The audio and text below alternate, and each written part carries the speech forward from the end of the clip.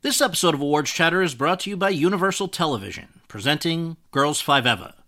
Girls 5 Eva follows a one-hit wonder 90s girl group who attempts a comeback while hilariously navigating family and relationships, plus the joys and pains of middle age. The show stars Sarah Bareilles, Renee Elise Goldsberry, Paula Pell, and Busy Phillips. Don't miss the series critics call the funniest show on television. Girls 5 Eva is now streaming on Netflix and is for your Emmy consideration for Outstanding Comedy Series and all other eligible categories. Step into the world of power, loyalty, and luck. I'm gonna make him an offer he can't refuse. With family, cannolis, and spins mean everything. Now, you wanna get mixed up in the family business. Introducing The Godfather at ChumbaCasino.com. Test your luck in the shadowy world of The Godfather slot. Someday, I will call upon you to do a service for me. Play The Godfather, now at ChumbaCasino.com. Welcome to the family. No purchase necessary. VGW Group. Void where prohibited by law. 18 plus. Terms and conditions apply.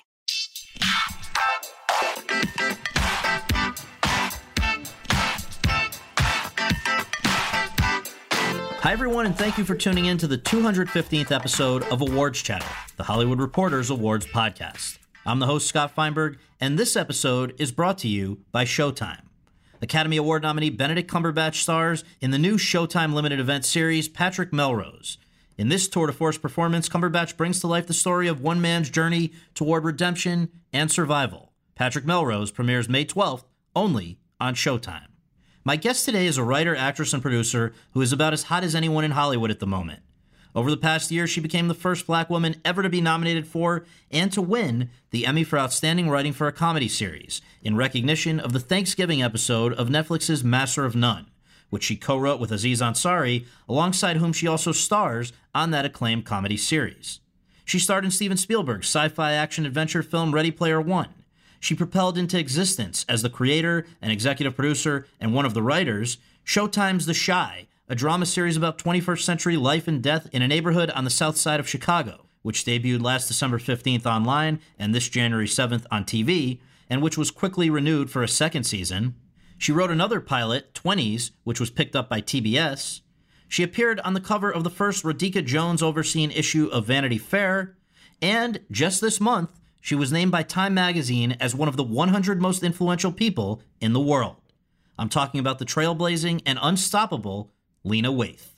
But first, I was joined at the offices of The Hollywood Reporter by our digital media editor, Natalie Jarvie, who wrote the excellent cover story of this week's issue of THR, which looks at the rise of Hulu, the streaming service best known as the place where you can watch the show that won last year's Emmy for Best Drama Series and will strongly contend for it again this season, The Handmaid's Tale. This season, Hulu also has The Looming Tower, a look at the intelligence failures that preceded the attacks of September 11, 2001, which is a top contender for the Best Limited Series Emmy. Natalie, thanks for joining us. Thanks for having me. Absolutely, and congratulations on this cover story. It's terrific. I think before we get to some of the more serious stuff that it covers, let me ask you just kind of about a fun fact that I learned from your piece. What does the word Hulu actually mean?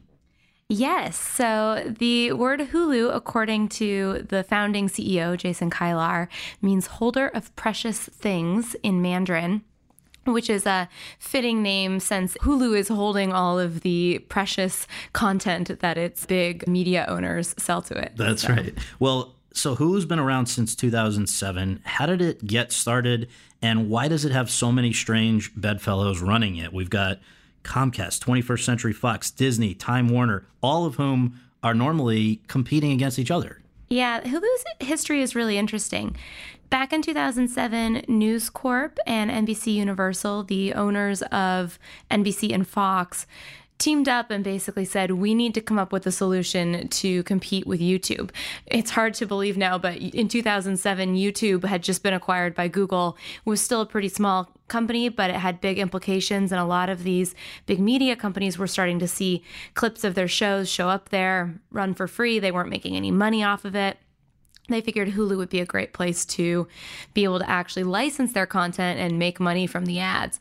And over the years, Disney joined. Disney at first didn't think it seemed like a very good idea. It was very disorganized in the early days. So disorganized, in fact, that before it got the name Hulu, a bunch of people inside Google called it Clown Co. So, eventually Disney joined. And then a couple years ago, Time Warner took a piece.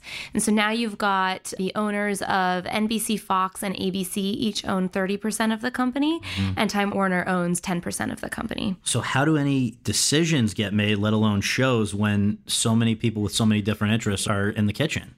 Yeah, it makes it a challenging place to make decisions, really. That's something that is regularly brought up when you talk to folks in Hollywood about working with Hulu, something that gets brought up with people who currently work there, who formerly worked there. So one thing that's worth noting is that NBC doesn't actually have any executives on the board currently. They had to give up those seats as part of their acquisition by Comcast in 2011. So right now it's Disney and Fox executives on the board. They've managed to play pretty nice over the last few years. Things kind of turned around. They tried to sell the company back in 2013 and ultimately opted not to, and things have been running a little smoother since then. It's helped that they've brought in a CEO. They've had a couple different CEOs in the last few years, but both of them have come from Fox. So these are guys who know the board members. They have relationships there. They know what it's like to work at a big media organization, and that has helped. But definitely, any major investment has to get approved by the board. So, a really big series greenlight will have to get run up through that process. And that takes longer than, Apple, which is buying shows in the room right now. And you've said that in your piece, the 7-person board of directors currently includes some pretty heavy hitters. You got Fox's Peter Rice, Disney, ABC's Ben Sherwood, and Fox's Dana Walden, among others. And in a moment, I'm going to ask you about how the attempted, still in progress acquisition of Fox by Disney may affect things. But first, let's talk about the thing that really put Hulu on the map for a lot of people in the last year or so, and that was the rise of Handmaid's Tale. How did it land at Hulu in the first place when Hulu was not really a hot place to be? I think it was really only known for The Path, maybe the revival of The Mindy Project, and to some extent Casual and 11/22/63. If anything, those are the things it would have been known for maybe. But, when that's all it had going for it in its track record, and also when so many other places had bigger pockets, how did they get such a good show? This is one of the things that fascinated me the most as I started working on this story, because with hindsight, it's really easy to look at The Handmaid's Tale and say, well, of course that makes sense that would be a huge hit. But when Hulu first picked this up, this was pre-2016 election, and there was a script that had been floating around. Showtime had the rights to it, and then eventually passed, and MGM, the studio with the rights to The Handmaid's Tale, was kind of out shopping the script. It was written by Eileen Chaikin, who now is involved with Fox's Empire. And Hulu saw an opportunity there. At the time, Hulu wasn't going to be out there competing against Netflix and HBO for some big buzzy projects, but they saw this script and this property and said, we could maybe do something with this. And so they offered a straight-to-series order contingent on talent. By this point, because Eileen Chaikin was off working on Empire, they brought in a guy named Bruce Miller to rewrite the script. The scripts they got back, they were like, wow, this is really good. And they started to go out to talent, and they identified Elizabeth Moss. And she was just fresh off of Mad Men and currently shooting Top of the Lake 2 in Australia. She did not need to be getting involved in another, time-intensive series. But she liked the script, and eventually they came to an agreement. They got her on board, and that's how Hulu got its straight-to-series order. And Warren Littlefield, who was the guy who ran NBC during the must-see TV years, he was the closer, right? He was the closer. He came in, he talked with Elizabeth, he kind of convinced her to do it. They decided kind of together, we'll do this, it's worth it. And it may have just been a nice, critically acclaimed little show if it wasn't for the election and Donald Trump becoming president. And Hulu smartly recognized that they had an opportunity on their hands. They knew they had a great show, and they knew that suddenly a lot of people were talking about women's rights and these issues that, maybe hadn't been kind of as present previously. So they really upped the marketing budget. They did a big Super Bowl spot. Well, talk about that, because that was a big spend for them, and then they had a sort of fortuitous thing happen also. Yeah, well, so it's funny. I mean, there's never been an overtime game in the history of the Super Bowl until 2 years ago. But when you're buying Super Bowl spots, you have the option of paying a little bit more money and getting this contingency that if there is an overtime quarter, then your spot will run again during that period. It's never happened before. Why would it have ever happened again? But 2 years ago it did with a historic Super Bowl game. And so the Handmaid's Tale spot actually ran twice, made Hulu look incredibly good, and certainly made it look like they were really, committed to the show, which they were. And that was a huge piece of kind of getting the word out there about the project. And then there was just, I remember this organic visibility for the show where you would have, as you mentioned, after the election of Trump and through the inauguration and just even unrelated things that where people were protesting, people started showing up in the Handmaid's outfits. And now Hulu has people show up in the Handmaid's outfits at their various events for Handmaid's Tale. But this was happening where people were basically making their own Handmaid's outfits. Well, Hulu kicked it off. They went to South by Southwest last year and brought a bunch of actresses dressed up as handmaids. And they would I was at South by, I saw this happen. They didn't tell anyone this was going to happen. And then all of a sudden, you see these, lines of women walking in these long red dresses. They didn't say anything. They looked really somber. And it made a statement. And then they did that again ahead of the premiere. And so that kind of sparked this kind of interest, and then a bunch of women's rights activists started to dress up like handmaids at various protests. So Amazon and Netflix both have much deeper pockets than Hulu. Last year, Netflix spent around $6 billion on programming, Amazon 4.5. Hulu spent just 2.5 billion. This is all in your piece. Netflix and Amazon also release many more shows than Hulu. Last year, Netflix had 30 new shows, Hulu just 8. And yet at the Emmys last year, Hulu, with Handmaids, became the first streaming service ever to claim a series Emmy when Handmaids won Best Drama Series. How do you think this news was processed at Amazon, at Netflix, and at Hulu? Oh, well, I'm sure that at Netflix and Amazon, it was not processed well. They have both, committed heavily and made awards a really important part of their strategy. Now, it's important to note that Netflix still wins a ton of Emmy awards. They just have never gotten that elusive best drama. So, that's worth noting. But, it was a huge deal for Hulu. I went to their Emmy after party last year.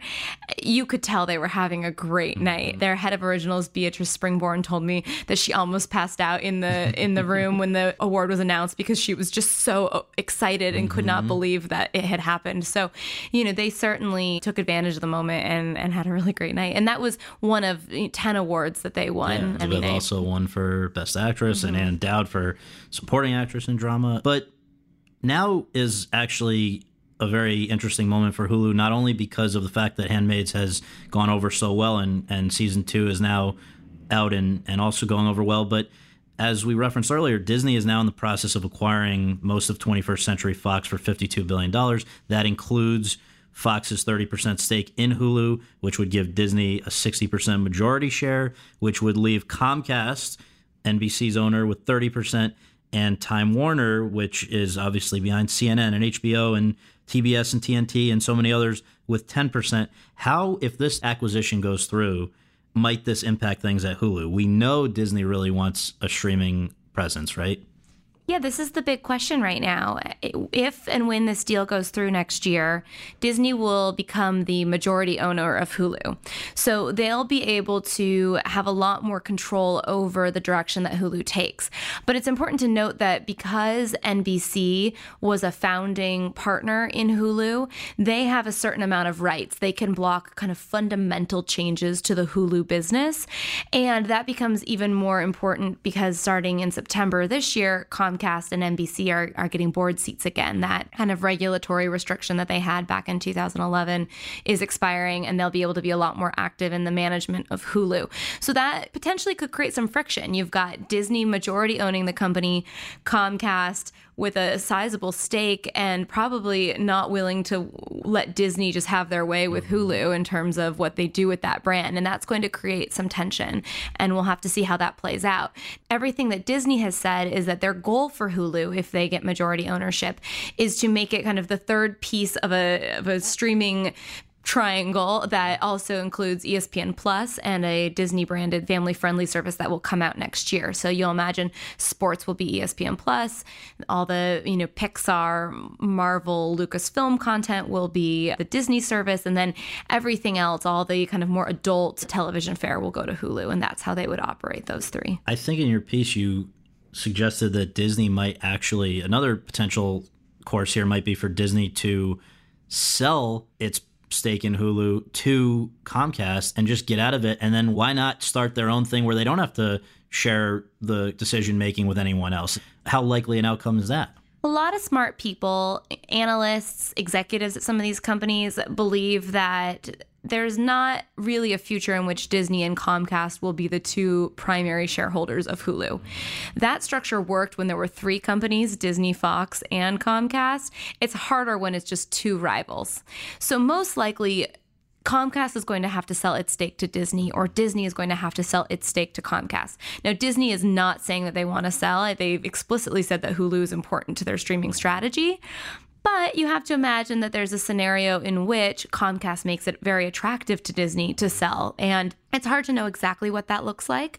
Hulu is valued at around $8 billion now. So, it's a sizable venture. And if Comcast comes in with the right price, Disney might decide to do that. Now, there's a lot of other stuff mucking this up. There's Comcast's bid for Sky, which Disney also wants to own through its Fox deal. There's a lot of moves that could get made. And I could almost envision a scenario in which maybe, there's a gentleman's agreement where Comcast backs off on Sky if Disney in exchange sells Hulu to Comcast. So who knows how it'll all play out. Interesting. Well, let's just look at, in terms of programming and strategy, where, assuming that the current management remains in place and the current situation moves forward for a little while, how things might go at Hulu. I was at the season 1 premiere of The Path back in 2016. That took place in one of the theaters at the ArcLight. I was happy to be there. It was a nice event or whatever, but that was a pretty understated thing. Can you just share, first of all, what the season 2 premiere of Handmaid's Tale looked like about a week ago? Hulu made a statement with that premiere. Absolutely. They held it at the Chinese Theater. So historic theater, has hosted very few streaming service premieres over the years. First for Hulu, I believe Arrested Development premiered there for Netflix a few years ago.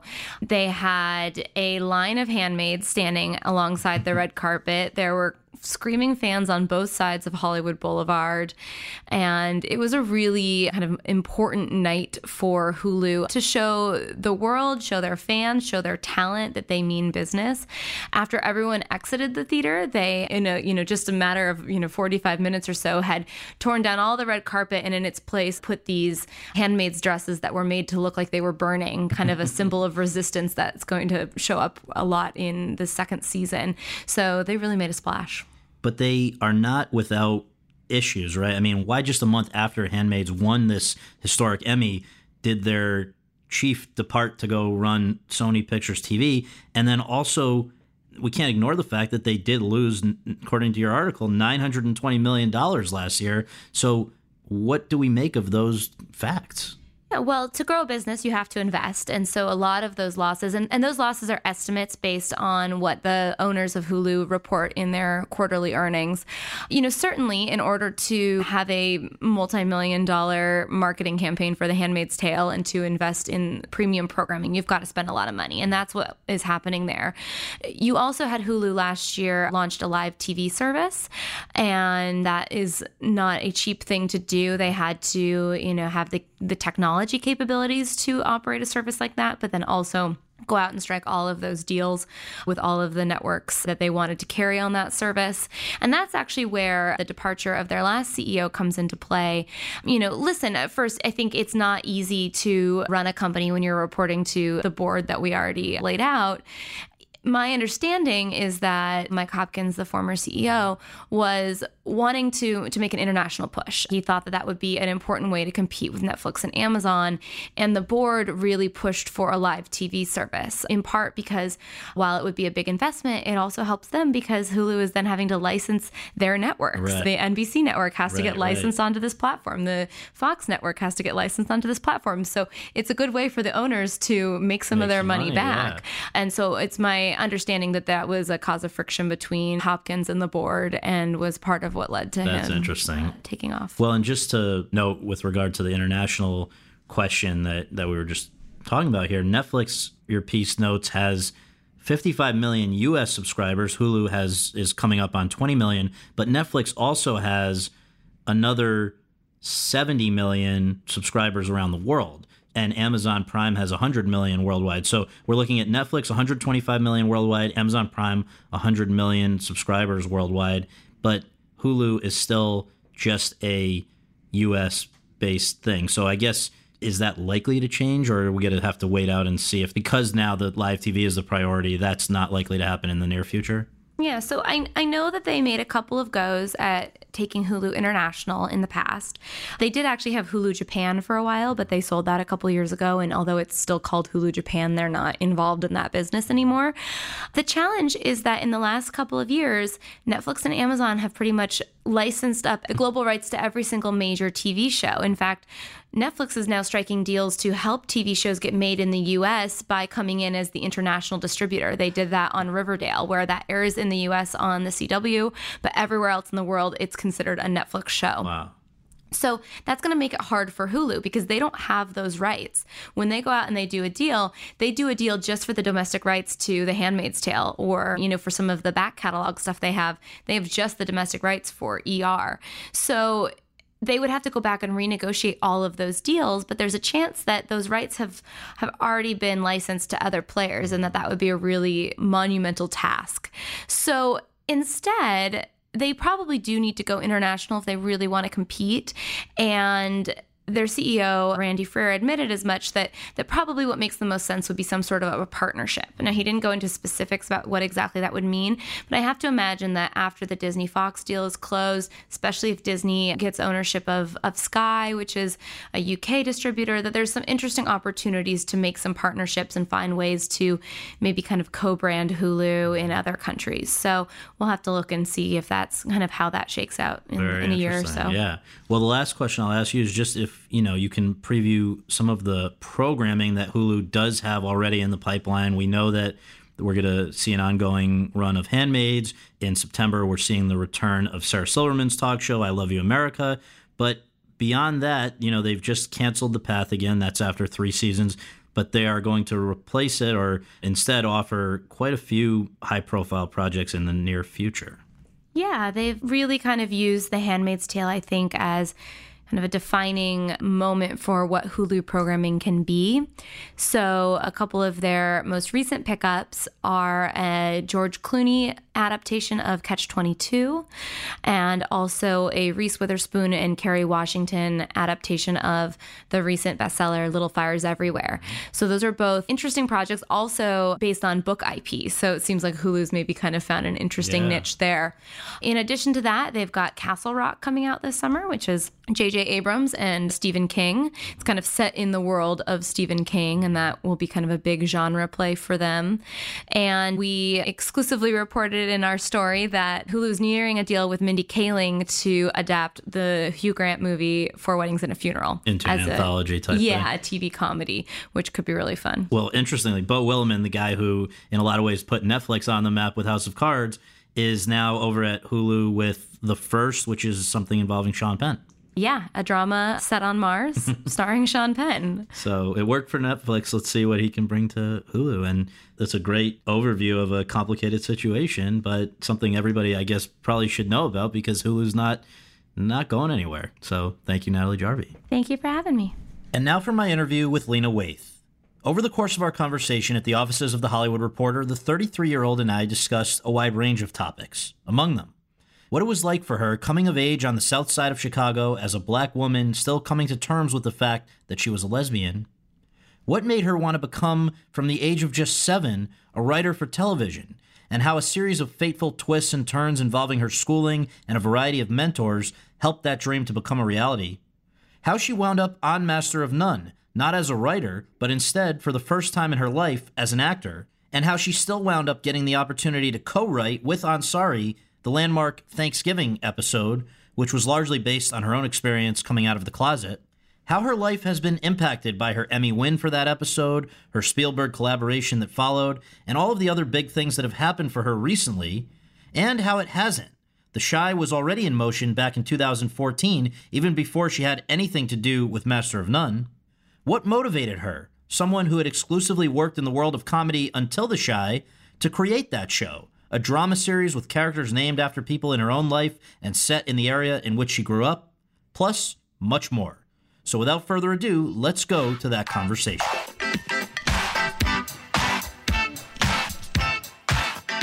All right, Lena, thank you so much for joining us. Appreciate it. Thanks for having me. Of course. Well, I guess just to share with our listeners, you say you're literally coming from the beginning of the season 2 process? Yeah, well, the writer's room has been up for, I think this is our 3rd week.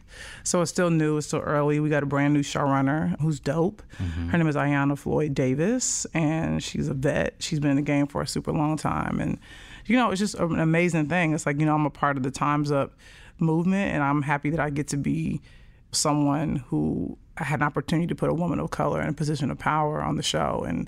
But then also not only that, I think she's just, you know, really good at what she does, and she's fantastic, and we've already seen a difference in the room having her sitting there at the table. That's cool. Well, we'll work our way back to Chi in a moment, but we always begin here just where were you born and raised? What did your folks do for a living? Well, I was born and raised in Chicago, the south side of Chicago to be exact. And here's the funny thing. I always said if James Lipton ever asked me this question inside the Actors Studio, I wouldn't have a good answer because my mom always had a bunch of different jobs, a lot of which I don't know or understand and can't explain. And my dad wasn't super present, so I didn't really know what he did for a living. So I don't know. It sounds like my parents are like involved in illegal activity, but I swear that's not the case. As far as we know. It's like they didn't have. Well, my dad, I just didn't know what he did because he wasn't in my life like that. But my mom, like, she just would always change jobs, and she's like changed careers a bunch of different times. So I couldn't say, oh, she's a teacher or an engineer. Like, it wasn't that kind of party. She was always trying to figure out what ways to make the ends meet. And we lived with my grandmother from when I was 2 to 12. Mm-hmm. So I lived in my grandmother's house for 10 years. And my grandmother, you know, she did help my aunt. My mom's sister cleans houses. She still does. She has her own business, and my grandmother would help her with that. So that I know. But other than that, kind of in the dark. It seems like one of the upsides of having a single-parent home with the grandmother for a chunk of that is that it's not, what do they call, like helicopter parents, where they're just on top of you. No. So that was not the case, which means you could get into television or other things, right? Other stuff. You know, I mean, I got into a lot of things, I think. And also we loved, you know, we were, because my grandmother loved watching television. And she was retired, so she spent a lot of time at home. So we had HBO, we had Showtime, we had all those channels. So we would always watch movies we weren't supposed to be watching and see things maybe we weren't supposed to see. But it really kind of made it so I had an old soul at a very young age, I think. What were some of the shows that either your mom was into or your grandmother was into that they got you into or that you independently got into? Well, I was really lucky to come up in the 90s, even though some of these shows started in the 80s. But, you know, I spent my childhood I feel, it's so funny because there's a lot of golden ages of television, but I do feel like, I mean, the Carsey Warner, you know, era, you know, with the Cosby Show and A Different World and Roseanne. So I got a chance to watch those like classic sitcoms, but also, you know, Golden Girls was still on, Designing Women. My grandmother liked old TV shows, so she would want to watch The Jeffersons and like Good Times and All in the Family, which I really took to a lot. I also really liked this show called 227, which was really cool. Marla Gibbs was the lead of that, and it was just that show really reminded me of home because I, you know, grew up around elderly black women, and where my neighborhood felt more like a family than the neighborhood, and so I could relate to that show a lot. And also I used to watch Family Matters and Full House and Step by Step and all that kind of stuff. So the sitcom was like really big when I was growing up, and I think that definitely helped me define my voice, and I'm never afraid of a hard joke. But I think, you know, I always knew I wanted to get into comedy, but there was an interesting thing that happened for me when I was in college. The single camera comedy emerged, and then it all changed. And I think 30 Rock was very influential in my life, and just Tina Fey, and for a lot of us. the way she decided to approach comedy. And obviously Donald Glover is obviously very much influenced by not only her, but his experience working with her on 30 Rock. And then I'm obviously going to work on Community, being on the show, and probably having some say on some things he said. And that obviously led to, fast forward me on something like Master of None. And I'm a writer, but also, performing and finding my voice. And so comedy, definitely the tone of it, the volume of it, changed. I really feel like with 30 Rock and The Office and Parks and Recreation. So everything I knew coming up kind of shifted, but I'm still very much influenced by those classic sitcoms and those memorable characters. So what was it, though, that makes a 7-year-old in the middle of the country say, I want to be, not just consume TV, which is what most of us were happy to do, but to actually be on the other side of it? Well, it's interesting because I don't come from a showbiz family at all, but I think it became quite clear that when I was watching TV as a young person, it was more than just a pastime. It was more than just a hobby. I think I really became obsessed with these characters, with these worlds, and these voices, and the names and the credits and all that kind of stuff, who I would then later on go on to meet a lot of these people and work with them and for them. Right. So, yeah, I think television just meant a lot to me. And even though I was a tomboy and I would play outside and play with the boys and stuff like that, but for the most part, I was always most comfortable in front of the TV set. And also would just get super excited if something was coming on. There was event television. Right. I was always super hyped about that kind of stuff. And then also, it sounds like from what I've been able to gather, pretty early on, reading not kids stuff and then obviously writing yourself. How did that all kind of enter the picture as well? Well, I think I really started to take the writing part of it a little bit more seriously when I got into college, because I studied writing and producing and television at Columbia College in Chicago. But I think really as a kid, I watched TV a ton, read a lot, was always fascinated by words on the page, but also fascinated by characters on my TV screen. So I sort of really combined the two and really started taking it really seriously when I graduated from school. And it sounds like if there was a kind of big turning point in the early years of your life, was it maybe at 12 when up to that point you'd been raised, as you said, like solely on the south side of Chicago, and now what happens that leads you to head to the suburbs, essentially? Well, yeah, I think for my mom would probably be the public school system. Although we were in a sort of a magnet school when I was living on the south side, I didn't go to the school sort of assigned to me, so to speak. But when I was 12, my sister was like 14, I think my mom realized she, wanted to save up and get her own place. And she went in with a family member of ours, a brownstone in Evanston, solely for the fact that it was like the school system was really great. And so I went to junior high in Evanston. I went to Evanston Township High School, graduated from there, which I think was very instrumental in my life and the person that I am now. And that's, I think, the thing that really led me to want to go to Columbia College, just because I wasn't ready to leave Chicago just yet, too. Right. And I guess in going from Southside to Evanston, obviously, like you're saying, the main allure, I guess, would be the school system. But did you feel, or do you think your mother felt like we can get out of here? Or because I'm wondering, when I look at The Chi, for instance, there's obviously wonderful aspects of it that we see where the community's close, and I love that whole block party aspect of it and all that.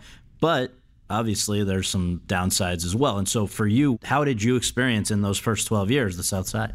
I mean, it was wonderful. It wasn't a situation where I was like, oh, we got to get out. Like we weren't, it wasn't. Also too, our neighborhood, our pocket neighborhood, as I like to call it, was not super violent. Like, you wouldn't hear like gunshots, you wouldn't hear sirens all the time. Now there are areas on the South Side that maybe you did, but in our neighborhood, it was very much a community, and the people that have been living there for 20 years, and there were a lot of 3-generation homes on that block. And so I literally got to grow up with the children my mom played with as a kid, which I thought was really fun. And I grew up in the house that my mom grew up in. Wow. So it was really great for that, in terms of that. But also too, and it wasn't this huge culture shock because, Evanston isn't Skokie, so it was still very diverse. Right. And it was really nice, I think, to be around kids, not just from different ethnic backgrounds, but from different socioeconomic backgrounds. And so I think it really was a training ground for Hollywood for me, because even though people assume Los Angeles is just full of like white people, but the truth is it's really just as much of a melting pot, I think, as New York. Because people literally come here from all over the world to pursue a very similar dream. That's what I think LA is so amazing and special, is that you can meet a person from India, you can meet a person from Timbuktu, and one of them wants to be a director, one of them wants to be a writer. This cat from, Tappahannock, Mississippi wants to be an actor. And so that's the thing, it's like you all grew up with the same dream, of wanting to be in the business. And some of you will make it, some of you won't. But, it's a really exciting feeling. And I think that's, to me, what was so great about moving to Evanston was that I got to meet different kind of people and experience a different kind of space. Because the truth is, most of my world was predominantly African American. Not that there's anything wrong with that growing up, but it was nice to kind of be thrown into a world and a space where everybody didn't look like me. And you felt comfortable, accepted, all of those things when you got there? Yeah, no, I didn't have any issues in that space. And I think the biggest reason is because the school was so diverse. It wasn't like, oh, there's 2 black kids, It was like, no, there's a pocket of black kids, a pocket of Latino kids, a pocket of like white kids, a pocket of, Asian kids. I mean, there was just everything. And we were not, I guess somebody could say if you came to the lunchroom, were we a little bit segregated? Maybe, but then once we all fed into that big old high school, we just kind of all vibed and bonded, and it was a really wonderful experience for me. I'm very blessed that I didn't grow up with that thing of, I was super picked on or whatever. I mean, I had my stuff. I was definitely very much a tomboy, and, I wasn't always the coolest kid, but I definitely had my own little swag. I definitely had a personality. I wasn't like this awkward kid who only like stayed in the basement and watched TV. I had this very interesting personality where I was a super, movie geek and TV nerd, but I was very accessible to people. Like I didn't feel, but also because my mom is a bit of a social butterfly, I got that from her as well. So I could walk into a room, take the temperature, and know how to adapt. So going through junior high, high school, all that, was it sort of expected of you that you would go to college? Oh yeah, particularly at Evanston Township. Yeah, and I think that's what was so unique about it. And I don't know if there's many public schools in the city that, just assume, oh, so you're going to go to college. This was, they were like, okay, so yeah, where are your college applications? It was definitely expected. And when you were looking at what those next 4 years would entail, how much did your idea of what your future would be evolve during those 4 years at Columbia? I think the biggest evolution came when one of my professors really drove home the point of me doing something called the semester in LA, which Columbia College has, where you literally can, if you have all your credits up to date and you pay for a certain amount of classes, you can qualify to be one of the people they send to Los Angeles for. That's the funny thing, because it's just a semester. So you can make it your last semester and then spend the rest of your year in Los Angeles and come back and graduate, which is what I opted to do because a friend of mine, a classmate at Columbia, had done it like the semester prior to her last one. And she said it's such a waste of an opportunity because you go out there, you meet people, you make connections, and I have to come back to Chicago and do another semester and graduate. So I remember her advice. She said, if you do it your last semester, because in that way you can stay out there, you can continue to build on the relationships that you have and try to turn into some gigs. And I remember some girl, I wish I could remember her name, but some white chick came in and spoke to us, and she had just done it, and she looked like she had won the lottery. Like she was like, yeah, and she probably had some shitty, like she probably was like a office PA on some show, but I was like, what? I was like, you're an office PA on a show? That's amazing. Like, how do I get that? And it just really, they just convinced me, because I was a little gun shy about moving to Los Angeles, but I don't know why. I mean, that was really naive. Did you know anybody out here? No, I didn't. That's a good reason. And I mean, but I look back on it now, like how naive must I have been to think, oh yeah, I'm just going to like try to write television in Chicago. But yeah, I think it was that. It was hearing a lot of my professors and just a lot of them really believing in me and pushing me, saying like, you have something, you have a voice, you should go. And they were saying that when I was a senior in college. And so that meant a lot to me. Like one professor in particular, Mike Fry, who I love and still communicate with. I was just going to ask you about him. Yeah, he's so dope. I remember he was like a king to us, because like he had actually written on television. He had written on The Fresh Prince of Bel-Air. He had interned on The Cosby Show. Like we were like, he wrote on this show called The Parenthood. It was not the NBC one, but the one from WB Night with Robert Townsend and that whole thing. And so he was legit. And he also was a bit of a cautionary tale, because he definitely was never afraid to tell us like, yo, I was out in LA living the life. He literally told us he lived in a building with a jacuzzi on the roof, and he had like a drop top red convertible. And, because again, if you think about it, like the money they were making when you writing on Fresh Prince of Bel-Air, like that's major network sitcom, hot ticket show. He probably was making crazy money. And now he's sitting with us in a classroom in Chicago teaching us how to write TV. And he definitely told us, like, don't make the same mistakes that I did. Don't think this shit never dries up. He's like, you got to be really smart about the moves you make and things like that. And the crazy thing is, like, and he and I obviously still have a really great relationship, but he'll send me scripts to give him notes on now. It's so nuts. Amazing. But, I think, but that also, I think, speaks to the community of Columbia College and just like how it's more than a school. You're not just going there for a degree. Like, you're going there to really chase your dream, and they really support that. So to reference something that we're going to, again, come to more in a little bit, but we've all seen the Thanksgiving episode of Master of None that you co-wrote, the one you won your Emmy for. And I was reading about it, and it sounds like the general impression from interviews and things that have happened in the past was that Denise's experience, the character that you play, her experience was not dissimilar from yours as far as kind of the evolution of recognizing to yourself your own sexuality, then sharing that with family and friends, the hurdles that come with that, all of that. So I guess, is that correct that was largely, representative of what you went through? And just also, how did that discovery affect your own life? As I don't know when exactly you came out or what, but just how that affected your life.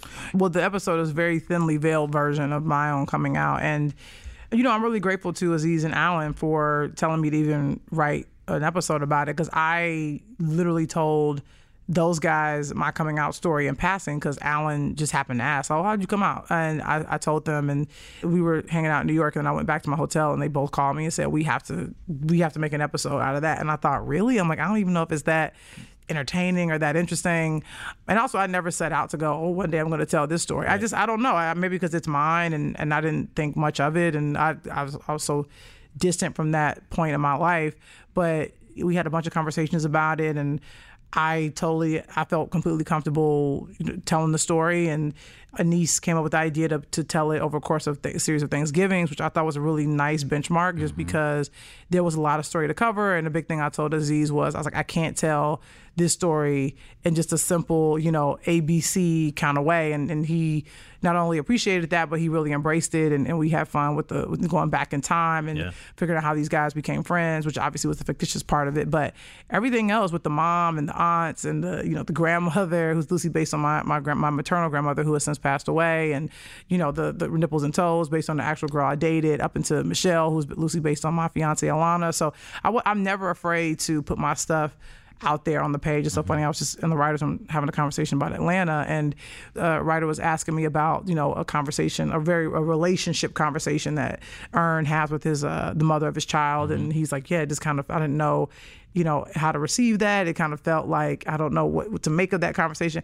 And I said, look, but that's the thing. I feel like with this generation is that I said, there's no way that Donald could have written that without something similar like that conversation having happened. Right.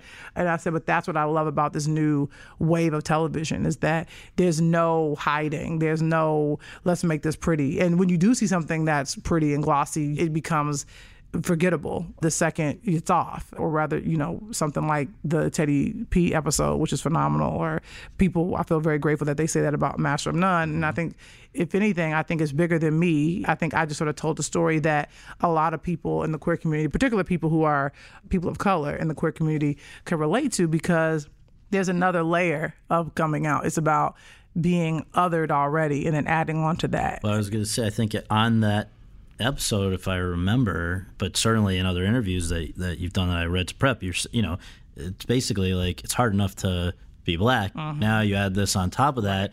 And I mean, do you feel like it in any way made the climb harder for you getting to this point? No, I don't. I think it's interesting. I always tell people I didn't realize how fucked up the business was until I got my own TV show.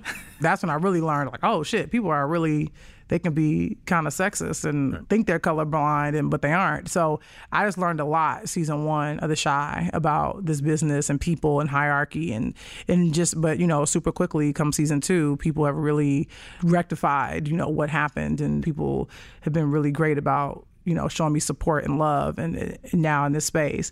And I'm sure the Emmy didn't hurt, but, but I just really had to learn, like, oh man, like, you really have to show this business that you are a commodity in order to be treated with respect. Because if you aren't making nobody any money, like, nobody cares about you. And I think that's the hard pill that people are aware of, and they can choose to swallow it or not.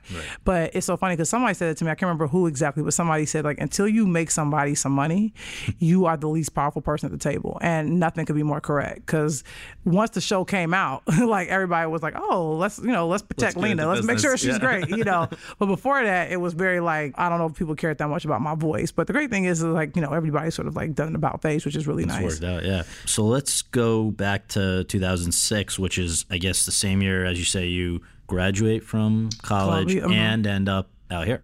What was your life like when you first arrived out here during those first few years? And were you a happy camper, or was it a rough ride? I was happier than not, just because I was like living in Los Angeles and like paying my dues. And I really enjoyed that part, even though it wasn't always fun.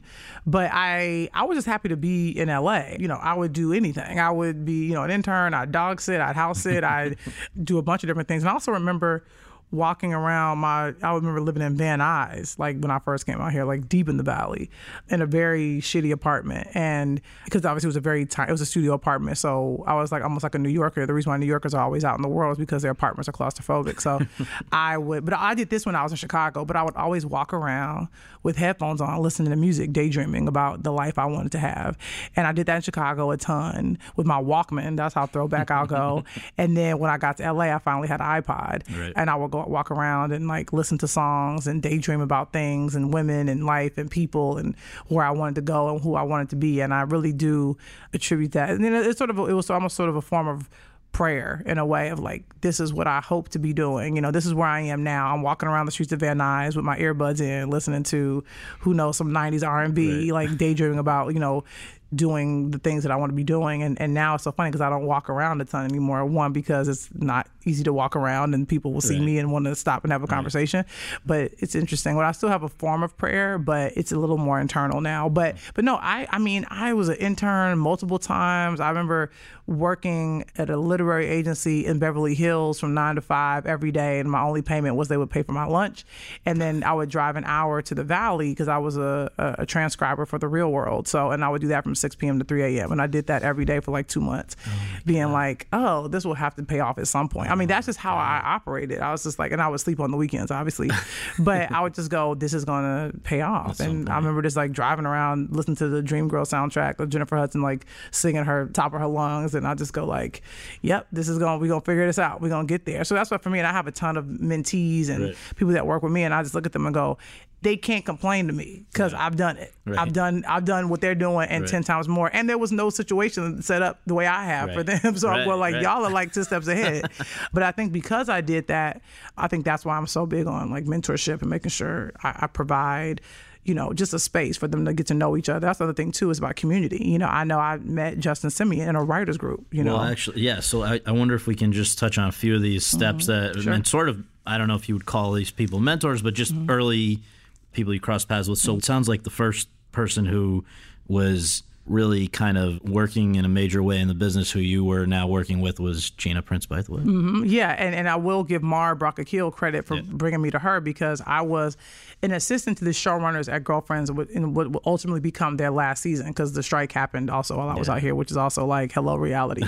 But I was an assistant to 3 people. There was a writing team, Mark Brown and Dee LaDuke, who had been on the show since they actually were show running the show the first 2 seasons. They're literally like the real life Will and Grace. Like, he's gay, she's straight, they're amazing. They dated in college.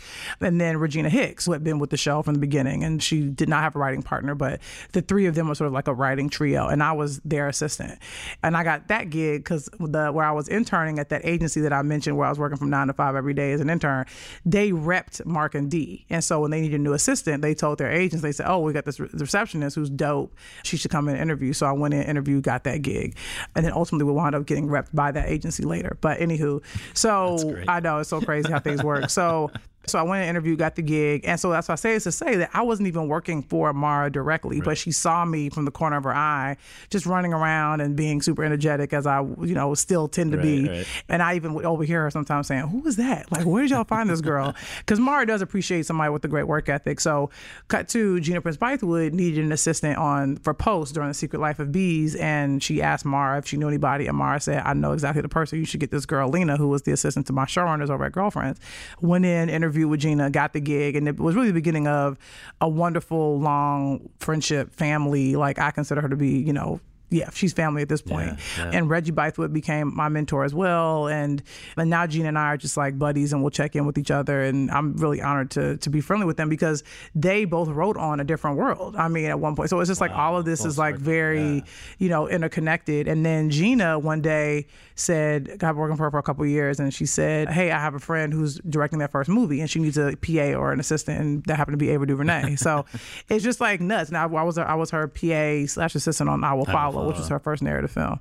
So I sort of always say the most powerful Black women played hacky sack with me for a while in LA. And it was just a great thing because I take pages from each of them. They all have different strengths and different ways they move through the business and the world. And to me, the biggest testament to all of them is the fact that I'm still tight with them all. I mean, I just recently visited Ava's new buildings that she has for Array. And I just went to go see and visit and write on the wall. But we sat and had a wonderful, long conversation about the business. And she always has great advice to dish out. Gina and I will check in with each other. Now we've become equals now, and we'll share war stories, or she'll call me for advice, which is always crazy, or ask me to read, some of her material. So it's a lovely full circle moment. And so that's where you were, and with both of those women, you were kind of helping them out. Now, was the first thing where you were entrusted to do something because of your, like, a major responsibility yourself, would that have been Bones, or was that after Dear White People? Well, I got staff. My first staff writing gig was on a Nickelodeon show, actually called How to Rock, starring Master P's daughter, Symphonique Miller. Okay. Can't make this up. Yeah. And it's funny because I actually was paper teamed on that show, and to no fault of the showrunner, David Israel, super cool, but they wanted 2 diversity writers, and so they put us together and acted as if we were a writing team, even though we weren't, because I think the intentions were good to have more than one woman of color in the room. And we had to share an office, we had to share a paycheck. It was really a big reality check of like, oh, this thing you've been wanting, you finally get it, and it's like not everything is cracked up to be. And I wasn't really strong in the writer's room. You can ask anyone there. Like, I really fumbled, I think, in that room, just because it's just not, it wasn't my voice. It was kid stuff. And I really do believe like kid shows are where young writers go to learn and older writers go to retire. So it's a very unique, it's sort of like these old dogs and puppies in a room. But it was also a really cool learning experience. But then what happened was, once I got staffed and I wasn't doing well at that, I'm just a person that's like, well, what else can I be doing with my free time? Because I'm not good at this. And so I started doing table reads for scripts so that way people could hear them out loud and possibly bid on them. And then also that's when I went gung-ho in producing Dear White People. And so after that, luckily the show didn't come back, because I probably wouldn't have been brought back, and that would have been devastating, even though I knew I wasn't good at it. But I went and produced that movie, and that really gave me a lot of confidence. Well, so that's a pretty big thing to be producing a movie for the first time, right? How did you cross paths with Justin? And actually, didn't he have the same trajectory as Ava, where he had been in publicity? He was in PR, yeah. Well, it's funny because Ava, I think they had different paths. I think Ava just went into publicity and probably thought she would do that for the rest of her career, but then ended up, I think, kind of got tired when she was on these movie sets. I think she thought to herself, I can do this. Let me try my hand at it. Right. Justin went to film school, and he, because I like to tease him and call him a genius boy, he graduated and said, I want to learn how to sell a movie. Wow. So that way when I make one, it doesn't just sort of lay there. And I think that was really grupally a smart thing, because everything you saw a part of our marketing campaign for Dear White People, even everything you see now for the Netflix series, is really his brainchild. He's really good about coming up with campaigns and taglines and things like that, and he'll cut like teaser trailers and things like that. So Dear White People really changed my life and really showed me that I could do anything. Because I literally said to him, I said, hey man, I want to produce this movie, because he was trying to make it a TV show, funny enough, in our writers group. Right. You know, I mean, that's where I met those characters in that writers group, and I was like, this is phenomenal. So the writers group means that it's just not from the Nickelodeon show, just generally group of friends of yours that were? Well, because I was an assistant at Girlfriends, and across the hall there was The Game, and there was a white gay guy who was the writer's PA at The Game, and so he and I kind of were like, we should talk to each other because you're gay, I'm gay. And also I'm like, this is weird that you're a white gay dude as a writer's PA on the game. And so he said, we would IM each other throughout the day. And he said, look, I do this thing where I do writers groups and, you should come. And I actually didn't even want to go because I just was being lazy. And also you could tend to be a little isolated in LA. But I went because I didn't want to be seen like a flake. And it literally changed my life. And I met Justin, and he, I think, was as enamored by me as I was by him. And we just became best friends, and we were off to the races. And when you're now going to produce for the first time, did you feel like you knew what you needed to do? No, I didn't know what I was doing. I just knew I wanted these characters he had created to be exposed to the world. And I said, I want to produce it. And he said, okay. And I think it was just more of my way of sort of being the Flavor Flav of the producer team and just pushing him off the cliff and saying, let's do it. And then, and then he decided to do a table read, and he decided to do a concept trailer. And that's what really kind of got us off the ground, and people were talking about it. And next thing I know, I was going to Minneapolis to produce my first film, which ultimately became a bit of a Sundance darling. Yeah. And he won the best first screenplay at the Independent Spirit Awards and kind of changed all of our lives. I love that movie, yeah. So after that, though, when you've had now a pretty successful first film as a producer, were you thinking, I'm done being in a writer's room, or you're going to... Absolutely not. No? I thought that was my way of saying, I think this should be happening, so I'm going to do it. And then after that, I came back, and then we did this thing for 20s where we did a pilot presentation for that because I saw we had been so successful with the concept trailer for Dear White People. Obviously, Justin directed the pilot presentation, and that did pretty well, and BET ended up buying that. Then ultimately Hulu bought it, and now we're at TBS. Just so people know, this is now the show that's still to come from you. Yeah, and Justin's going to direct the pilot. You stay close to those you love and you trust. So in it's July, amazing, though, your order of this, because if we'd have to chart it out to show that, because I think The Chi you were starting in on you wrote it in 2014, right? I wrote The Chi right after I finished producing Dear White People. So I'd been home for a bit, and I was like, okay, I'm going to write something new. And that's what I decided to write. Because 20s I had it written already, which really was my signature script. I was going around, getting meetings off of it. People really liked it because obviously it was a sort of autobiographical story about me and my life and living in Los Angeles. And then I was like, okay, I'm going to write another pilot. And I just been seeing Chicago on the news a ton, and I've been reading a lot of Baldwin, and I was like, oh, well, this is not a comedy, it's a drama. But I was like, okay, whatever, I'll write a drama. And I just outlined it, and my whole house looked like the first season of True Detective, and I figured it out, and I wrote it. I used to be called Chirac. Obviously, I changed the name because of the Spike Lee movie, right.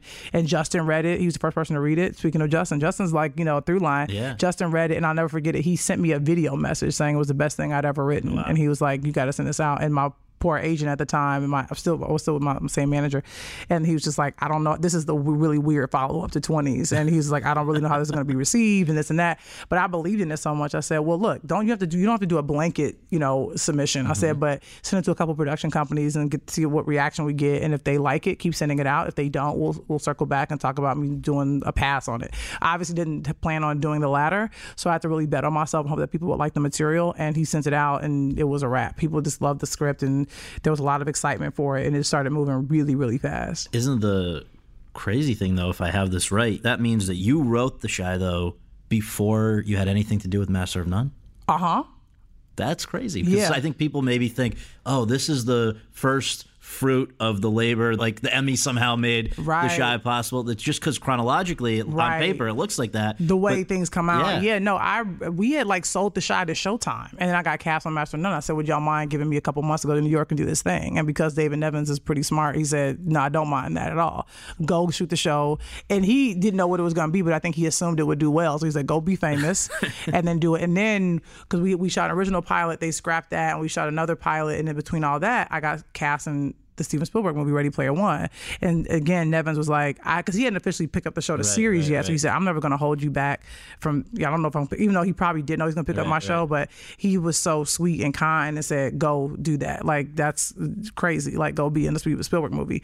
And so I did that. And so that's why I was in London for 4 months. And I wrote the Master of None episode in London, Thanksgiving episode. Aziz came to London, and we wrote it in 3 days when I had 3 days off from filming. So my mind's blown here about the order of this. Crazy. But, let's obviously talk about Master of None. How did you and Aziz and Alan Yang first even wind up meeting? How was that facilitated? 2 words, Allison Jones. Yeah. She saw the pilot presentation for 20s online, and for some crazy reason, she said, I don't want to, because you would think, because I was a casting director, you would think she would go, well, look, bring in these girls who are great and awesome, friends of mine. But instead she said, I want to meet the person behind it. like, who was the girl that wrote this? And so I went in to sit with her, did not know who she was. Obviously, I'm very familiar with her work, didn't even know I was familiar with her work. But I went and sat with her. We had a wonderful conversation. She obviously has great taste in movies and TV, and we just had a really great chat. And she asked if I was curious about being in front of the camera. And I said, obviously, I'm not. I hadn't thought about that. That's not my path. You've never acted before, right? No. And that wasn't my trajectory. And so she said, well, look, let me bring you in for some stuff here and there if you don't mind. I said, okay. I thought, I'll do that for shits and giggles. And she brought me in for a few things. She actually brought me in for what would ultimately become Trainwreck. She brought me in for Veep, and I actually read with Julia Louis-Dreyfus, which was amazing. Those things I didn't get. But then she brought me in for a small part on one of my favorite shows in the second season, which was The Comeback. I loved that show, watching it when I was in college, watching that show when it came out, and I was one of those cult fans. Yeah. So then I got a call and said, hey, you want to go in and read for a super tiny part on The Comeback? They were trying to explain to me what it was. I said, I know exactly what The Comeback is. I'm obsessed with it. And so then I went in and read. Michael Patrick King happened to be directing that episode. He picked me from the tape, and I spent a full afternoon with him and Lisa in a room and got to watch their genius at play, and it was great. And then I guess Aziz and Alan called her because she was casting Master of None, and they said, we don't want to do the typical casting process. They said, can you just send us interesting people for us to meet? And by the grace of God, the role of Denise, but the thing with Denise is, from what I understand, this was originally written to be kind of a straight friend who could potentially be a love interest of Dev's, right? All they knew was they wanted a girl in the crew. Okay. And I think because we live in a heterosexual society, I think they assumed that girl would be straight. And then obviously I think that would have probably led to, you would have had to, I mean, it's like Jerry, Jerry and Elaine. So, but that's it. And I think because when you give Allison that much slack, I think she's going to say, all right, well, Lena's a girl, why not? But I was really grateful to her for thinking of me and sending me, because I literally met them at Aziz's house. Like, I went to his house, sat with him and Alan. And because I had that staff writer mentality, I just felt like a staff meeting. So I went in, I talked about myself. So I just fell in love with my now fiance, and talked about that, talked about her, me being the first girl she had been with. They were fascinated by that. They were like, what? And I was just like, I don't know. I was just like being myself. And then I left, and then I got a call saying, hey, Aziz would like to read with you. And then because I'm also a writer, I said, hey, can I punch up this scene? And Aziz was like, sure. And so I did. That's a little risky, because some people can get a little precious, right? Well, but they knew I was a writer. Right. So I was like, let me punch this up and put it in my own words. And so the cool thing was Aziz didn't know what I was going to say back to him. So I cracked him up a few times. Right. Alan was laughing, Allison was laughing, and I felt like, that went well. And then I read again, and next thing I knew, I was testing for it, and then Aziz and Alan called and offered me the part. Amazing. So when you're doing that first season, it's Netflix, right? But you have no idea. You have no idea. Because we were still early days, when like House of Cards was out. Right. Orange is the New Black had come out. So those were that was it. Those were heavy hitters, and also those were hour-longs. And here's the great thing. I trusted Aziz so much because I was such a huge fan of his work on Parks and Rec, his stand-up. Obviously, I was a big fan of Parks and Rec, so I knew Alan was a writer on that, and Michael Schur's EP. And so I was like, well, we'll see what happens, But it really was a shot in the dark because, again, we were in New York. There's no audience. There's no litmus test. It's just, we're just doing these episodes and hoping that people will find it as funny as we did. Right. And when it came out, I mean, the reviews were just like, you're so shocked and surprised and amazed and blown away. I mean, so much so that Aziz really toyed with the idea of not doing a second season because he was just like, I don't want to, dare the devil. When you say when it came out, this is per Netflix usual all at once, which means that how did your, one day you just walk outside and your life's different? It was completely different. It's so funny. I always joke, I walk into a Trader Joe's and you couldn't get two steps because it's just like, it's hipster catnip, right. That show. So, and that was the beginning. And then people just sort of really took to the character. People really seemed to like Denise. I was really blessed. I think the Hollywood Reporter, did a piece about 10 people to watch and all that kind of stuff. And so, which is framed and hangs in my office. Nice. And and again, I didn't have I just got a publicist a few months back. So it really all was just super organic and people were really kind and it was really nice. How did writing for Master of None, on top of acting in it, was that always in the plan? No. I always wanted to keep it separate because I try to tell people I didn't do any writing in season 1. I definitely talked to Aziz and Alan a ton. We spent a lot of time, offset in between. So they got a real sense of my voice and my cadence and my personality, which they really dug. They were like, anytime I said anything, Aziz would be like, write that down. He really, embraced that. And so did Alan. And so did the other writers. They really wanted me to kind of shine through the character. But season 2, and the only thing I wrote for season 2 was that Thanksgiving Thanksgiving episode. So I think a lot of people assume, oh, you're writing the stuff that you say. I'm like, no, I don't even have to tweak it. Yeah, like Alan and Aziz know my voice pretty well, and if something doesn't feel right in my mouth, I'll tell them. But for the most part, they write really great stuff, and it's always funny. Before we talk about the fact that you were the first Black woman to win an Emmy for comedy writing, let's note that you were the first to be nominated for. Right, that's crazy. So because you know your TV history so well, and you know, as you said, you were paying attention to the credits and all of that, can you cite some examples of Black women writing for comedies before you who maybe in a different time would have gotten that? Oh, absolutely. Susan Fels Hill, who was the showrunner of A Different World, and Yvette Lee Bowser, who was pretty much her number 2 on A Different World, and she then went on to create Living Single, who was the first, I believe, and you guys can fact check it, but I think she's the first African-American woman to ever have her own show in primetime television. And Yvette went on to do a bunch of, she did a show called Half and Half, and also For Your Love. She's had so many shows, and now she's show running Dear White People. This is Yvette. Yvette Lee Bowser, yeah. And she also was involved with Blackish, right? Yeah. She went on Blackish for a bit, before she went to work on Dear White People. And then who's, I think we talked about, right? Mara Rakakil, Mara as well, who came after. Mara was sort of the generation right after like Susan. The UPN, yeah. So for you, I was there that night at the Emmys. It was electric. It was electric. Like, people don't give out standing ovations easily. I know, right? man. That was so, and I don't know that kind. You know, like, people I think knew you from Master of None, from seeing you, right? But you know, this is the whole industry there. Take me through from like showing up that night. What did you think the odds were, and then also just as that went down, just how you were processing what unfolded? Well, that whole weekend was crazy because I was seeing Donald a ton, and I'm such a fan of his. We're genuinely friendly. That's what's so crazy. But like I always tell him that I look up to him and I admire the work that he does. And he's someone who I think he sets the bar always. And I want to be the princess Michael Jackson, I think, for constantly trying to, make dope stuff. Right. But so I would see him a lot. He kept saying, like, he's like, you're gonna win the writing category. You're gonna win that. And I was just like, I don't know, man, because he had 2 scripts in there. Right. And I was like, dude, you got some dope stuff, man. And also it was like, everybody was talking about Atlanta. It was the first season out the gate. It was killing. And then Sterling K. Brown was like, you're gonna win. Cindy Shupak said, who I'm a big Sex and the City fanatic. And so she came, I went to I'm Dying Up Here season 1 premiere, and she came out of there and she saw me. She said, you're gonna win an Emmy from the Thanksgiving episode. And I go, oh, snap. So walking in, I very much felt like the favorite. So, but the reason why that's lovely, but also horrifying is because if I lose, like, I'm going to feel even more devastated than I would originally if everybody and their mom had been telling me, oh, you're going to win. So I always tell people I couldn't enjoy the Emmys until after my category. So that whole front half, like Stephen Colbert was being really funny, Chance the Rapper had a bit, I couldn't enjoy any of it. Because my poor fiance was like, you need to take a Xanax or something. Like, you're like freaking out. Because I think there was so much pressure on me to win. Right. And then also I was like, what am I going to say? Like, if I get up there, it was like the Halle Berry Oscar moment. I was like, going to prep something. No, well, here's the thing. Aziz was nervous about that. Aziz was like, you should write something down. But because I love award shows. Yeah. Love.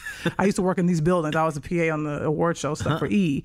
But I don't like when people pull out a piece of paper because it's very presumptuous.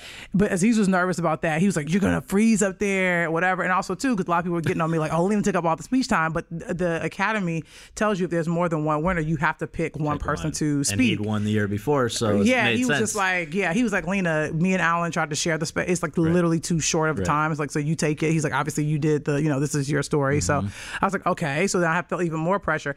And what happens is they move you, when the category comes up, they switch your chair so that way you're not taking an hour to walk up to the stage. So now I'm like close to the front, like Oprah's right there, like somebody really famous walked by me, and Aziz is next to me. Aziz is like, well, now I'm nervous. And so I'm like, well, now I'm even more nervous. And I think also people knew about it. It had been written about that I was the first to be nominated and I would be the first woman to win. So I think there was a little bit of a buzz in the air waiting for that moment. And then when they said our name, I mean, all I could hear, because they said Aziz first, and then the room just erupted. I didn't even hear my own name. And I got up there and I remember the advice my fiance gave me that morning, which was, she's like, do some housekeeping and then say something from your heart. And that's what I did. And I had no idea that the thing that I said would, like, you know, I think it may follow me for the rest of my life and career. It was really good. I mean, it was the superpower example, the things right? that make us different. Those are our superpowers. Yeah. But I think that's how I genuinely feel. Like, I always tell people this, and I really believe it to be true. If I was not an out and proud gay black woman, because it takes an out and proud gay black woman to write an episode like Thanksgiving, and to do it with, I think, the grace in which I tried to write it, and for the industry to embrace it, and also the world. You know, I think I hear from people all over the world who love that episode and see themselves in it. People who aren't even gay or people of color. And I think that because I was so unafraid to put my story, my soul, my spirit, my family story on the page and put it up there, I think people really, really appreciated that and respected it. And so the love in that room was really genuine, and everything I was saying felt really genuine. And I think I really did want to really shout out me and Aziz's journey. I mean, he is an Indian boy from South Carolina, and I'm a little black girl from the south side of Chicago, and we both, you know, came up with a dream, and we have so much stuff in common, which is so crazy. You would never think that the two of us would be as connected as we are, but I'm just really grateful for that opportunity. I'm grateful to God for ordering my steps in such a way that I would be standing there. And again, I mean, it's just, you can't make this stuff up. You can't write it. To be as obsessed with TV as I have been, and then to not only win an Emmy, but to be the first black woman to be nominated in that category and then to take home the trophy, that was just all icing on the cake. It was really a wonderful night. And it's just a moment I'll never forget. And then when I got off stage, hearing about the impact of the speech was like, I was sort of bowled over by that, because I didn't think the speech would make that big of a wave. But I think you were trending immediately, probably. Yeah, it was crazy. It was nuts. Well, so having established that the Emmy had nothing to do with really paving the way for The Chi, now The Chi finally, after, you know, again, 2014, you're right, 2015 has the sort of first false start. Now it comes back. Yep. All this whole drama of just getting to do it. Yeah. Why did you want to bring that particular show into the world? Why, you know, as somebody who's always gravitated towards comedy, what was important enough about that story that made you say, you know what, I'm going to do a drama. Let's see if I can do it. You know, it's interesting. It wasn't even about the genre. It was about me wanting to tell the stories of these young black men in Chicago that I felt like I knew and that I grew up with. Because it's true. It's really weird. On my block, there was a lot of kids, but me and my sister were the only girls. So I grew up with these young black boys who, some of them I saw take a path the wrong way, some of them I saw take a path the right way, some took straight up the middle. Like, I literally would see how their lives would be changed by circumstance, by decisions they made, by, you know, getting a girl pregnant and how that would affect the rest of their lives. And I knew them so intimately, and it was just so personal to me. So when I was seeing these news stories pop up about black boys killing each other, you know, because that's the thing, it wasn't really about police brutality for me. It was more about, why are we killing each other? Because the truth is, if Mike Brown and Trayvon Martin killed each other, we wouldn't know their names. We just wouldn't.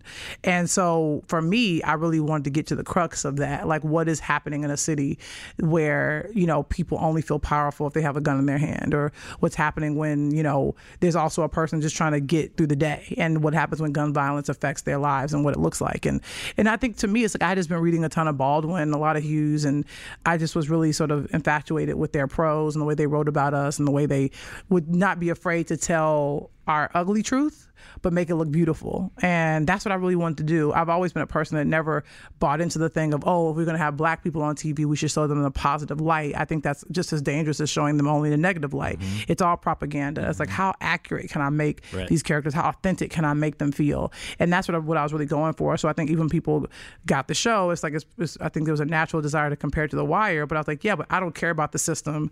I don't care about the cops. Those stories, those beats always make my brain hurt. I always care about the emotion. I always care about the little moments. I always care about the things that may make me laugh or make us smile or make us scared. And I think those are the moments that people really connected to with the show. So it wasn't this desire, oh, I'm going to write a drama. It's just, oh, the story I want to tell needs to be told in this format. So I'm going to give it a shot. And you've written, as we've established, again, a lot for TV as a staff writer on the Nick Show.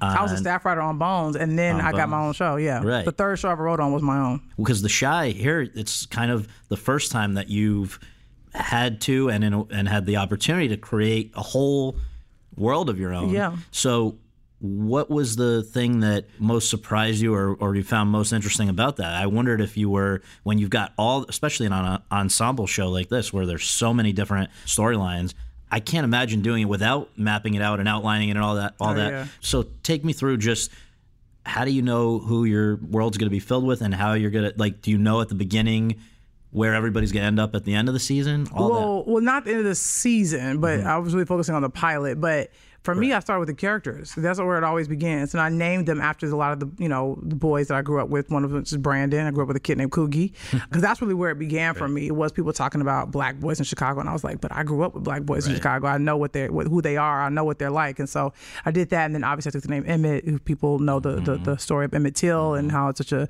very well-known story in Chicago, obviously because he was from Chicago. And then Ronnie is my uncle's name, my mom's brother's name. So that's really where it began. I really wanted to give these characters names of people I know and I care about and I love, not to always protect them, but just to make them real and human and really honest. And that the big thing I mapped out was where they would cross. And I knew someone wouldn't survive the pilot. I think I didn't realize it was Coogie until midway through, just because he was so full of life. And so, and also I wanted people to feel like a Chicagoan, to be hanging out and vibing with somebody. Next thing you know, they're gone. Yeah. And so, and Brandon was very much like me. It's like if you replace cooking with writing, he's the male version of me, and he's dating a girl from the right side of the tracks. I don't like, I did. And I just really wanted these characters. I wanted also to show this thing of how the person you may need the most who you haven't even met yet, which is my journey from Brandon to Kevin, in that, Kevin ends up being the person he needs, not just to help identify who killed his brother, but Kevin becomes a bit of a surrogate little brother to him as well. And there's something really beautiful and powerful still to me that I can't believe I wrote this, is that he gets on Coogie's bike, and rolls with Brandon at the end. And so there's a lot in that pilot. It's jam-packed, but it's full of people I know and stories I know. And Ethel is loosely based on my grandmother, and Ethel is my mom's actual first name. She goes by Laverne, but her name is Ethel Laverne Hall. So that's why I named the grandmother Ethel, who you meet later. But and did you sort of oversee the whole casting of this, I assume? Because this is unbelievable. We know, if somebody hasn't seen it yet, we can say that they know Jason Mitchell from Straight Outta Compton. We had him in here doing the podcast. So he's great.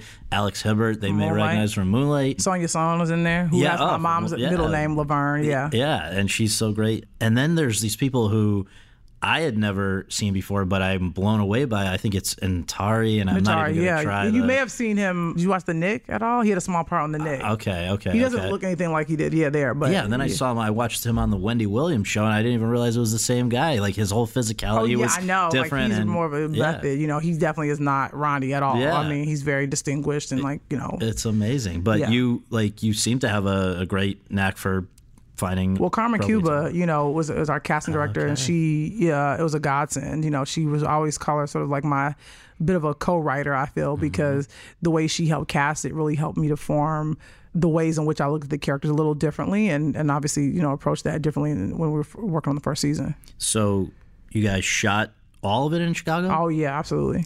A lot of locals. Oh, yeah. A ton. Soundtrack featuring a lot of Chicago artists, including one who's on your hat right now. Yes. Chance, my guy. He gives a few discounts. What was the most gratifying part of essentially going home and telling a story that, I guess somebody else could have tried to tell the Chicago story, but it wouldn't have had the same authenticity, right? Yeah, I think the biggest thing was more so, I think once it came out and Chicagoans got a chance to see it, and they would tweet and say, yo, okay, this is solid, this is us. There's a couple little things that you can use a little more Chicago slang or shoot more on the South Side, which we're going to rectify in season 2. But I really wanted to hear from them, and wanted to make sure they felt like I was doing right by them. And I just want to continue to root it more in the city and make it feel authentic and tell stories that, we need to tell. But that's what was the most gratifying thing, was hearing from Chicagoans on Twitter or in person say how much they love it. And then I'll be in New York and people shout the shy at me all the time, which is also crazy. Well, the last 3 things here, just big picture. You're in an interesting position to have a perspective on this. Like, what is the state of race relations in Hollywood right now? People are very divided. On the other hand, I don't know that a show like yours with you in charge of it would have happened just a few years ago. Right. As crazy as that is, because it should have. But overall, what's the sort of state of the union, if that's a fair question to ask? No, it's definitely a fair question. I think, look, I don't know if it's definitely not a bad time to be a black writer in Hollywood, because black stuff is popping right now.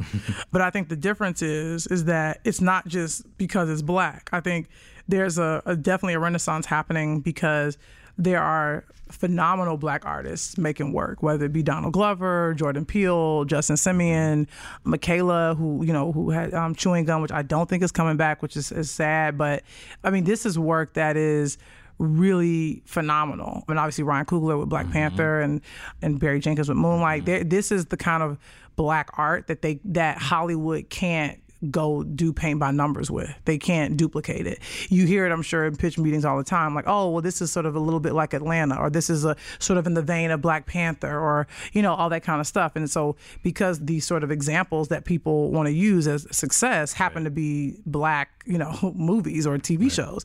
So that's a really cool thing, which is hilarious. You probably get a white writer here, there, big in here, like, picturing it's sort of like, Atlanta set in Connecticut, you know what I mean? So I think to me, that's like really exciting is that, but also the great thing is because execs now have to roll up their sleeves and go say, okay, I can't just go get a Black writer to do this. Like, I got to go find somebody who's as good as Donald or is as good as Jordan or whatever. And so I think that's exciting, is that they have to look at the writer, they have to look at the creator, because that's really king or queen, not just the content. And just on the flip side, I saw a quote where you'd said, quote, the hardest thing about being a Black writer in this town, and this is, I think, recently even, is having to pitch your Black story to white execs. Also, most of the time when we go into rooms to pitch, there's one token Black executive that sometimes can be a friend and sometimes can be a foe, close quote. So, I mean, even with some degree of progress, you think the executive suites is where the most growth is still needed? Oh, yeah. I mean, that's why a big thing for me, what I would love if we could go into some of these,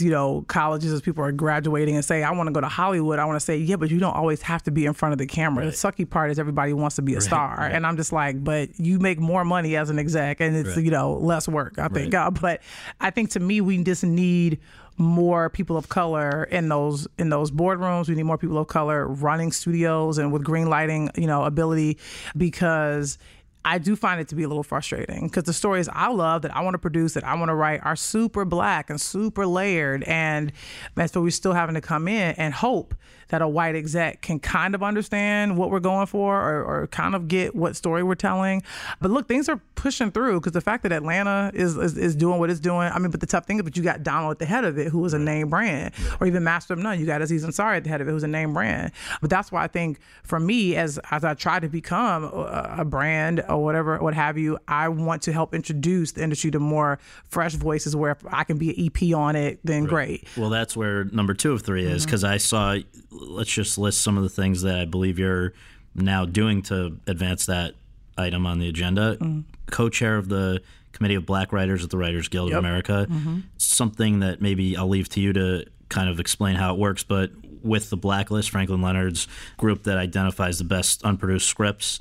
And then also, again, I'm not totally sure how this works, but I heard you have over 100 mentees. So how do those things work? Well, the Committee of Black Writers is a subcommittee of the Writers Guild, where they encourage groups who are similar to come together and talk about how the Guild can be helpful to them. And I'm honored to be a co-chair of that committee, where we meet every other month and we talk about things that, affect us as Guild members, and what the Guild can be doing to help. And not just, just as on a personal level, I just want to reach out to them and know who they are and hear from them, see how I can be helpful.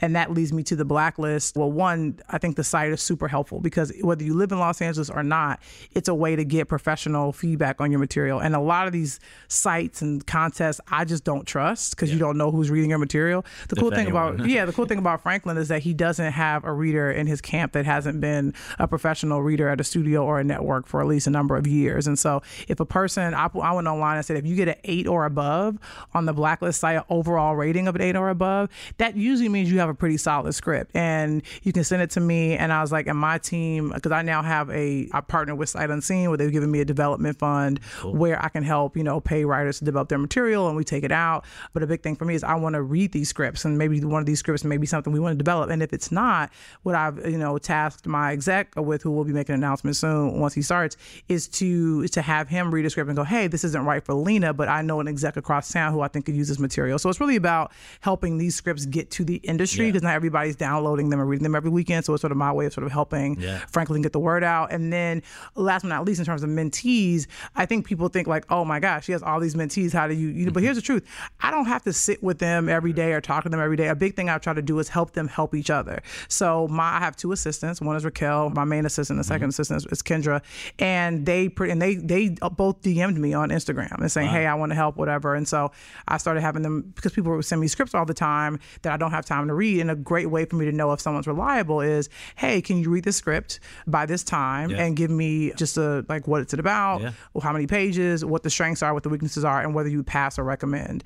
And if they can do that and do that well, and that tells me something about you. And if I, and then what happens is, and then that person who sent me that script now has feedback on the material. Yeah, it may not be from me, but you're getting feedback from someone who is well written and who has a good opinions and things like that. And so what I really do with my mentees is I put them in writers groups, and they have to meet once a week, or some of them I'll help pay for them to go to writing classes. And they update me and things like that. And so and they also have a Facebook group where they talk. Hey, there's this place is hiring, or this place. So half times I don't even interface with them that much, but they reach out to me. I send them to Raquel. We have sort of a starter packet about what you'll be doing, and it's great. And so then what will happen is, as Raquel and Kendra move up, they're tasked with learning from the mentees who's really strong, who's really great, who's really reliable, who's fast about what there's certain things, and they can eventually become my new assistant and things like that. So that's how we work it. Well, the last one is this. I just want to read to you a list of things that have happened in the last calendar year, and then I'm going to have you react. Okay. Not even a year since what we mentioned, September, first Black woman to win an Emmy for comedy writing for Master of None. More recently appeared in Steven Spielberg's latest movie. Had your own show for the first time go on Showtime, The Chi, of course. Had your other pilot that had been neglected by people for a while, 20s, picked up by TBS. Picked for the first cover subject of the new Radhika overseeing Vanity Fair. And now, in the last week, congratulations, you are one of the 100 most influential people in the world, according to Time Magazine. Yeah, I'm flying out to New York tonight for the gala. Amazing. So just like, if I told you a year ago that this was what would happen in the next year, what would you have said to me? I would say, you know what? I'm not surprised. I think because, one, I have a firm belief in God and that everybody's journey is exactly the way it's supposed to be and look exactly the way it's supposed to look. And so I never want to be shocked by anything that happens, I think. But I definitely can be grateful and feel humbled by all of it. And I think the biggest thing for me is just to keep my feet on the ground, because it's funny because Donald hit me and said, how's everything feeling over there? And I said, well, look, there'll be another movie. Some other movie will be number one, next week. There'll be another person on the cover of Vanity Fair next month.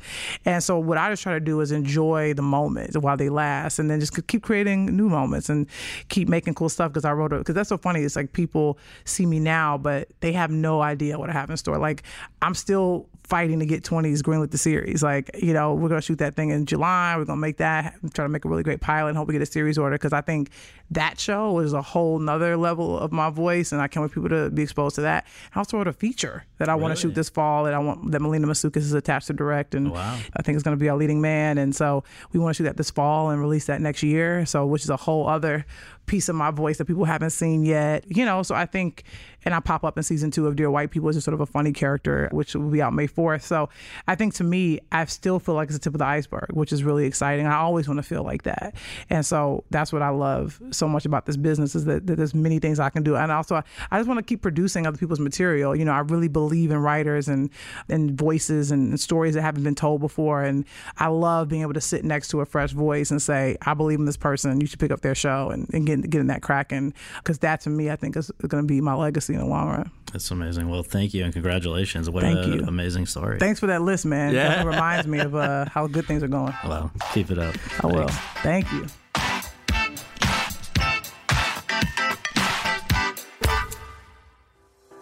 Thanks very much for tuning in to Awards Chatter. We really appreciate you taking the time to do that, and would really appreciate you taking a minute more to subscribe to our podcast for free on iTunes or your podcast app, and to leave us a rating as well. If you have any questions, comments, or concerns, you can reach me via Twitter at twitter.com/Scott Feinberg. And you can follow all of my coverage between episodes at thr.com/The Race. Until next time, thanks for joining us. Okay, round two. Name something that's not boring. A laundry? Ooh, a book club. Computer solitaire, huh? Ah, oh, sorry. We were looking for Chumba Casino. That's right. ChumbaCasino.com has over 100 casino-style games. Join today and play for free for your chance to redeem some serious prizes. ChumbaCasino.com. No purchase necessary. Void where prohibited by law. 18+ terms and conditions apply. See website for details. Judy was boring. Hello. Then Judy discovered ChumbaCasino.com. It's my little escape. Now Judy's the life of the party. Oh, baby, mama's bringing home the bacon. Whoa, take it easy, Judy. The Chumba life is for everybody. So go to ChumbaCasino.com and play over 100 casino-style games. Join today and play for free for your chance to redeem some serious prizes. ChumbaCasino.com. No purchase necessary. Void where prohibited by law. 18+ terms and conditions apply. See website for details.